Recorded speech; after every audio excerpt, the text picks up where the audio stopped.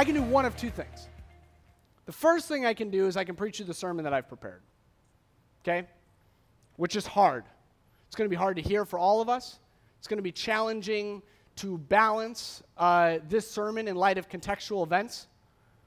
Or I always have a sermon in my back pocket about the beauty of textual criticism. Seriously, I have it. I was going to prepare to preach one. So which one do you want? Do you want one which is going to be hard to hear, or do you want textual criticism where in this warm room you will almost certainly fall asleep in your comfortable chair? Anybody one? One. Good. Don't say I didn't warn you.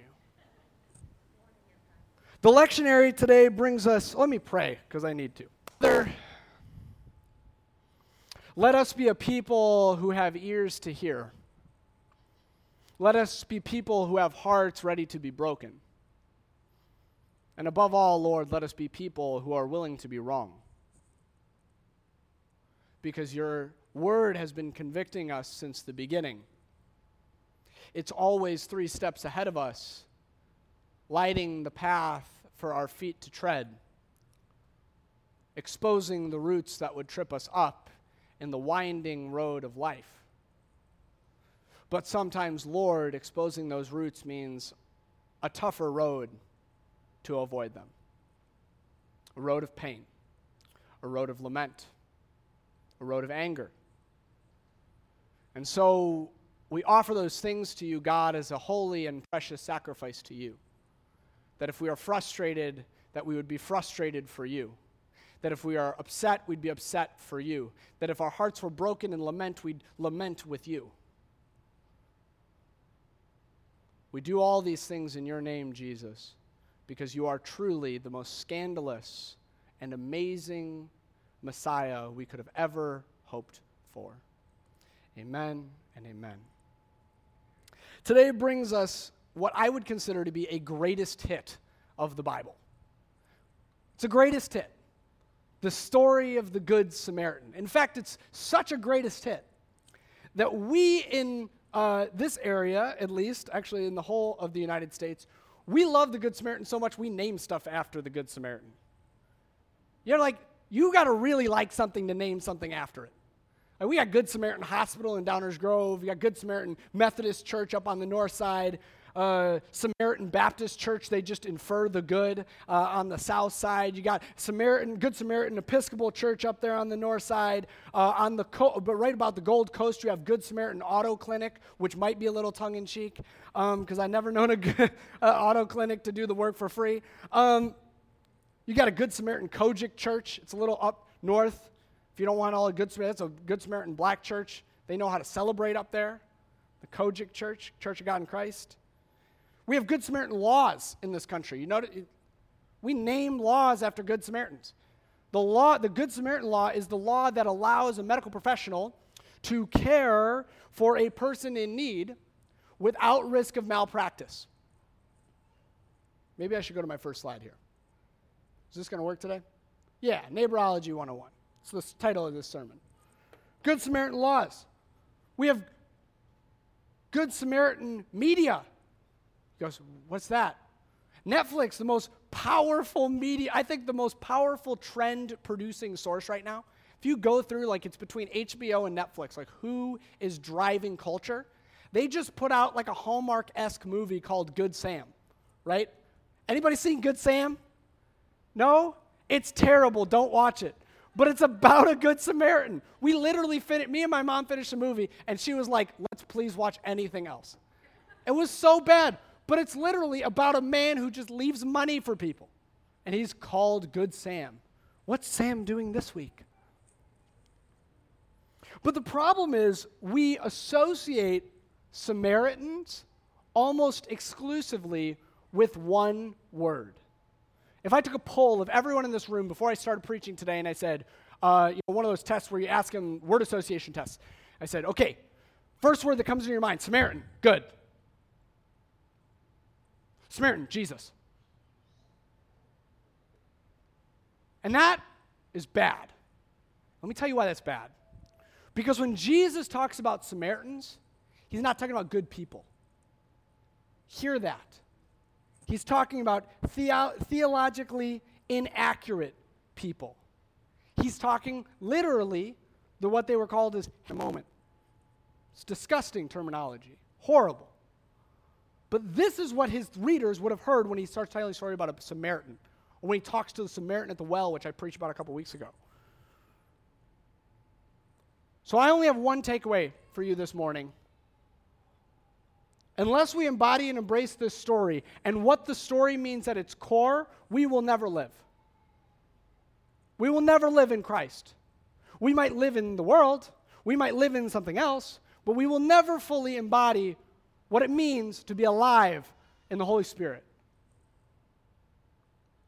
And to do that, I'm only going to make 3 contextual points. Usually I'm delving into all sorts of context. I started writing this sermon. Don't worry about that. I started writing this sermon. I had a whole sermon written about the lawyer in the Good Samaritan and how he was testing Jesus. Anyway, I just saved it for another day. So you might hear that one if I have a busy week sometime. But I want to just give you 3 contextual points, and they all fall inside the story. So I'm going to retell the story really briefly because you've all probably heard it. And if you haven't, this is the Cliff Notes version. There's a lawyer, he goes to Jesus, Jesus being the Messiah, the Son of God, the great teacher in the first century. And he goes to Jesus and he says, Jesus, what must I do to inherit eternal life? And Jesus says, what do you think you should do? And the guy goes, well, based on what I know, I think I should love God and I should love my neighbor. There's just those 2 things. And Jesus goes, yep, do those things and you'll live. And the Samaritan goes back and he goes, okay. The lawyer goes back and he goes, whoa. But I'm doing those things, at least he thought he was doing those things, and he goes, but I don't feel like I have it yet. So who's my neighbor? I know God is, who's my neighbor? And Jesus launches into a story. I think it's appropriate that Jesus launched into the story. He launches into the story all the time, but stories are one of the most core ways, the best ways for humans to get information from a story. If I just rattled off a textbook, textbooks are not engaging and you do not remember them. But a story will stick with you. So Jesus tells the story. He says there's a man traveling on a road. The NLT text infers something there that he's a Jewish man. That's not actually in the text. That it's just a man. And the translators, they infer that he's Jewish, but Jesus doesn't say that. He just says, there's a man traveling on a road and he's set upon by robbers. Okay? First point. Second point, the robbers, what do? They beat him up, they leave him for dead, they take all his stuff. So he's dying on the side of the road, and he identifies where the road is. It's between Jerusalem and Jericho, and for context, it's about 14 miles long. So they beat him up, they leave him for dead. And a priest and a Levite, so those are like the religious people. That's like, the elders or the pastors or the priests or whatever. They pass him up and they're like, not going to stop. And then a Samaritan comes. And the Samaritan, what does he do? He takes care of him, he puts him on his donkey, et cetera, et cetera, et cetera. He completely and totally takes care of the guy. And the lawyer is forced in that moment to re-examine who his neighbor was, and he can't even bring himself to say, when Jesus asks who was the neighbor, he can't bring himself to say the Samaritan. He has to say the one who had mercy on him, because the words wouldn't even form in his mouth because he thought of the Samaritan so disgustingly. And so there's 3 key points that I think, if you take away nothing else from this text, take away these 3 key points, you will understand the message at the core of this story. The first key point is that the reason that Samaritans were hated is because they had bad theology. Okay? I just want you to hear this. They had bad theology. This is why the Jewish people hated them.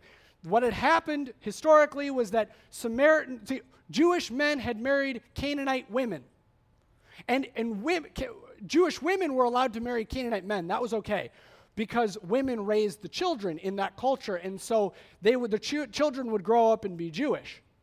But if a Canaanite woman married a Jewish man, or a Jewish man married a Canaanite woman, then the kids would grow up with really messed up theology, because the woman who raised them was a Canaanite.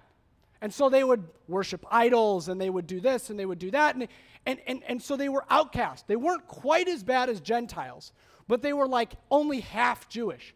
And so their Jewish practices were mixed up with idols, They were theologically unsound.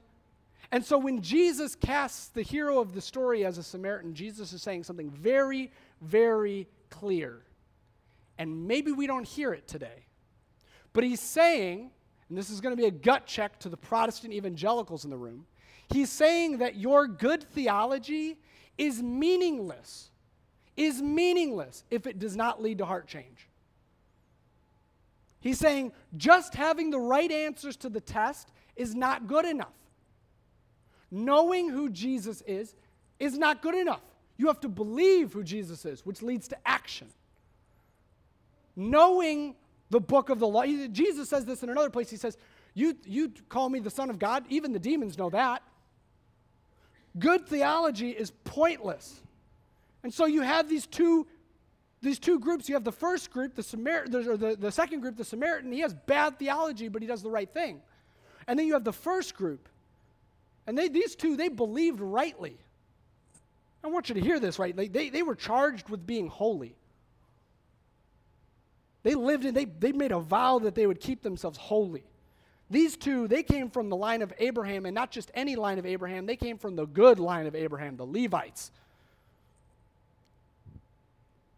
They were properly circumcised. We talk about that with the book of Galatians. The Samaritan, maybe, maybe not. They were up to date on their sacrifices. The Samaritans couldn't be up to date on their sacrifices because they weren't welcomed into the temple. So they literally had no sacrificial system. But they were up to date on their sacrifices. They had memorized all the right scriptures, right? They listened to Christian music in the car, right? They didn't listen to all that trash. They attended church regularly, more than we do. They gave to Harbor Point Ministries. Are you starting to see what I'm saying? Are you getting it right? Like, they had great stories about meeting Billy Graham in an airport.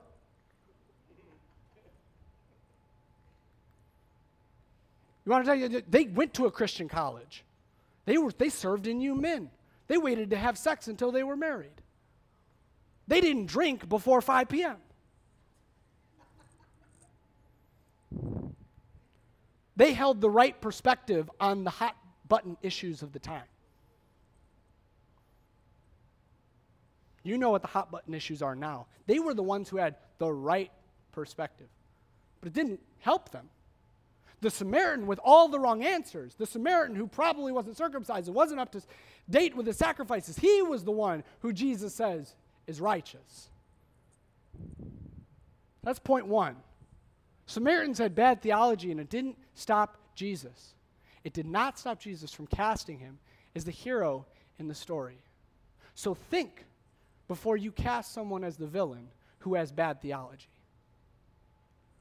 Second thing, Jesus identifies no information about the man. These things are going to seem unrelated, but they're not unrelated. You'll see, we'll get there. He identifies no biographical information about the man who's on the side of the road. Like I said, the NLT, they infuse the word Jewish into there because kind of the assumption in the Gospels, if somebody's not named explicitly as not Jewish, that they were Jewish, but that's not Jesus just used it's a translation from the Aramaic, it's the Greek word for man, which actually potentially could have even been a woman, because it's kind of that's how that it's used. But no biographical information. We'll just say that he was a male for purposes, but it doesn't say his race, doesn't say his national origin or his color, it doesn't tell us his occupation, it does not tell us whether he was a citizen of Rome or whether he was a citizen of the right Jewish sect. Doesn't give us his sexual orientation. It doesn't give us his belief system. Doesn't tell us what theological framework or creed he was following. Gives us no information about his socioeconomic status. Doesn't tell us how much they stole from him, just that they stole from him. Doesn't tell us whether he had the proper health care to be able to afford what the Samaritan had done for him. Only tells us that he was a man. And similarly, it does not tell us why he was on the road. And so often in our culture, when we hear about somebody being beaten and left on the side of the road, we jump to conclusions about that person, especially if we have biographical information that fits certain narratives that we've been told. I want you to think about the media at this time asking the questions on Good Morning whatever, pick your news station. Well, didn't he know that this was a bad road? That's my third point. Shouldn't he have known that there were robbers there? What was he doing out there all alone? Didn't he carry a weapon? He should have been exercising his constitutional right and stood his ground. Perhaps he was a smuggler. Maybe he was carrying stolen goods. And when the robbers set upon him, it was to steal the stuff that he had already stolen. We don't know, right? We can invent these stories. Well, maybe he was a terrorist. Maybe he was actually going to Jerusalem so that he could bomb the city or mess up the festivals. Maybe it wasn't something he was going to do. Maybe it was something that was done. Maybe he was running from Jerusalem or running from Jericho. Maybe he had committed a murder, or he was a thief, or he was a rapist. We know nothing about this man. We know nothing about him. Did he have the proper documentation to enter Jerusalem legally? We don't know. The listeners may have thought to themselves, well, I've never been harmed by robbers on that road. I've never been beaten up. Maybe when the robbers stopped him unjustly, when they stopped him without cause, if he had only complied, he wouldn't have gotten beat up. You ever been told that? When you get stopped by somebody, you're supposed to take your wallet, right? You're supposed to throw it that way and run this way. If he had just done that, if he had just complied with their demands, maybe he wouldn't have gotten himself beat up. If to imply that irrespective of circumstances, irrespective of biological or biographical information, irrespective of how somebody or why somebody or when somebody is in a situation where they are harmed, the action of a neighbor is to help.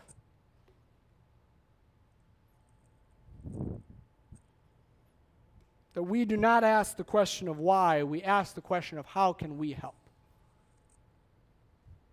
Third, the road from Jericho to Jerusalem is treacherous. Thank you, Eli, for helping me spell treacherous. Thank you, Google, for helping Eli spell treacherous. I want you to hear this. The Samaritan, when he acts, does not act without fear or personal cost at risk. When he makes the decision to help the man, he does so fully knowing what it might cost him.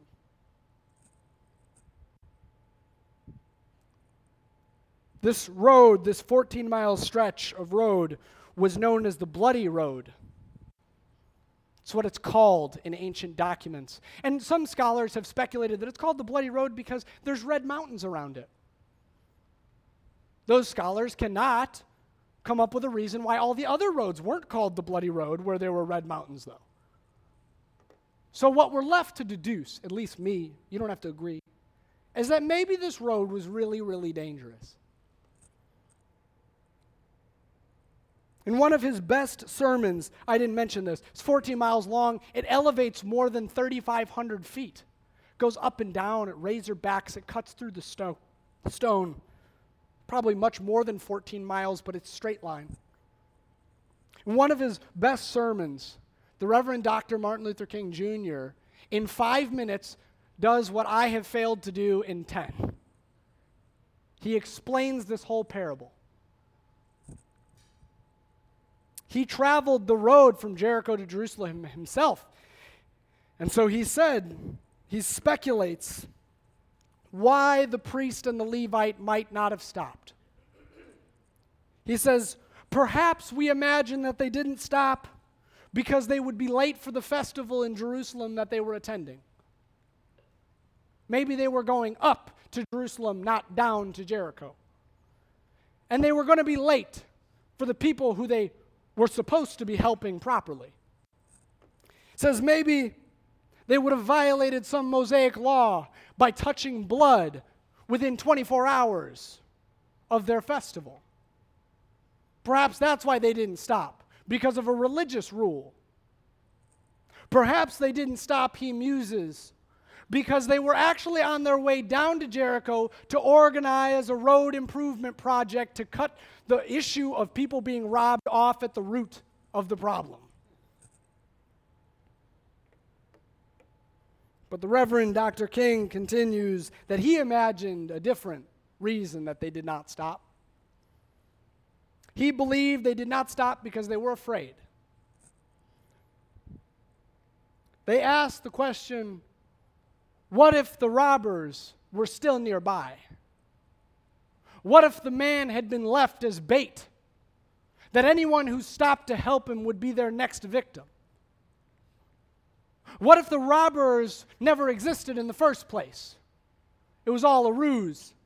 This man was not actually injured. He was waiting to set upon the first person who knelt down to help him. Perhaps he just wanted a handout. Maybe he was near a cliff. I said it was treacherous. Maybe if they had stopped to help him, they might have gotten pulled over the side of the cliff. Whatever their reason, Dr. King concludes, it comes to one central question. When seeing the man on the side of the road, they ask themselves, what will happen to me if I stop? And when the Samaritan walks along the same road, he stops because he asks the question, what will happen to him if I don't? I want to tell you that this story that we feel like is so far away, 2,000 years ago, many thousands of miles on a road that still exists today that cars drive down now, is not far away. Let me tell you a different story. There was a man traveling the Ajo corridor of the Arizona desert. Ajo might as well mean bloody road, because over 3,000 people have died there in the last 18 years. He had looked for water for days, but he had found only overturned water jugs, their contents spilled out over the hot, cracked Arizonian desert. Exhausted and dehydrated and nearly dead, the man collapsed. Along came a geography teacher. Seeing the man, he took pity on him. He tended to his wounds on his feet. He gave him food and water, saving his life from his own canteen. He took him to a nearby camp where he let the man sleep in his own tent, in his own cot. Later that evening, Border Patrol agents in the area who had been seen that very day doing this. This video was taken from the same day in the Ajo corridor. Border Patrol agents who had been seen kicking over the water jugs that had been left by the geography teacher to try and prevent it from becoming 4,000 deaths.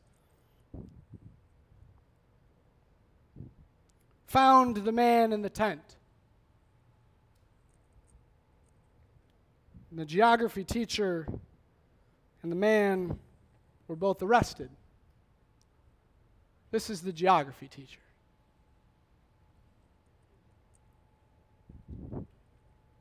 Now I ask you, friends, who was a neighbor to the man?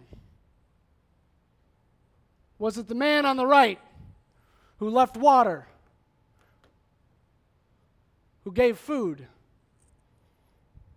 who acted like the Samaritan? Or was it those who were agents of the United States government sworn to serve and protect? Was it Scott Warren? Or was it people who pour out water? Church, we have an opportunity today to ask one of two questions. We can ask the questions of what will happen to us if we help fleeing migrants? Will we lose jobs? Will it cost us tax dollars? What if terrorists slip in? What if they just take advantage of our grace? What if? Or we can ask the question that I am asking. What will happen to them if we don't? Friends, I'm sick. And many people have speculated that these photos are years old and they were taken during the Obama administration. I don't care which administration it was. I do not expect that this is a partisan issue. It's not. The politics of Christianity transcend the politics of the United States of America. If you go back, our last Democratic president deported more people in the history of the United States than any previous president. Our current president is trying to set the record, especially today, where over 2,000 families are due to be raided. Friends, I am sick because I see a country that I love, the richest nation in the history of the world, putting men, women, and children in concentration camps that have no hugging policies, and in some cases confinement cages that are filled far beyond max capacity because they were born in the wrong place. I am sick when I hear children as young as 3 being torn away from their parents because I hold my 3-year-old in my arms who struggles to be away from his mom and I for even an hour during church. You can see him in the back right now. He can't leave us. Can you imagine if they took him from me? I am sick when I hear excuses claiming that his parents or their parents or any parents are putting children at risk for going on the worst journey that they could ever imagine, sometimes through that Ajo corridor where 3,000 plus people have died. When they're forced to make that decision because the alternative for their children and them is slavery or civil war or at least near certain death. I am sick when we turn away those seeking asylum in a land where we have too much. It's a problem that we have in the United States. Did you know that? I am sick of hearing about walls and security borders and illegal parole and illegal people on land that was stolen by genocide and biological warfare. I am fed up, church, when we Christians seem to have an ever-flowing font of ability to ask, what will happen to me? So I have a question for you this morning. What will happen to them? Go and do likewise.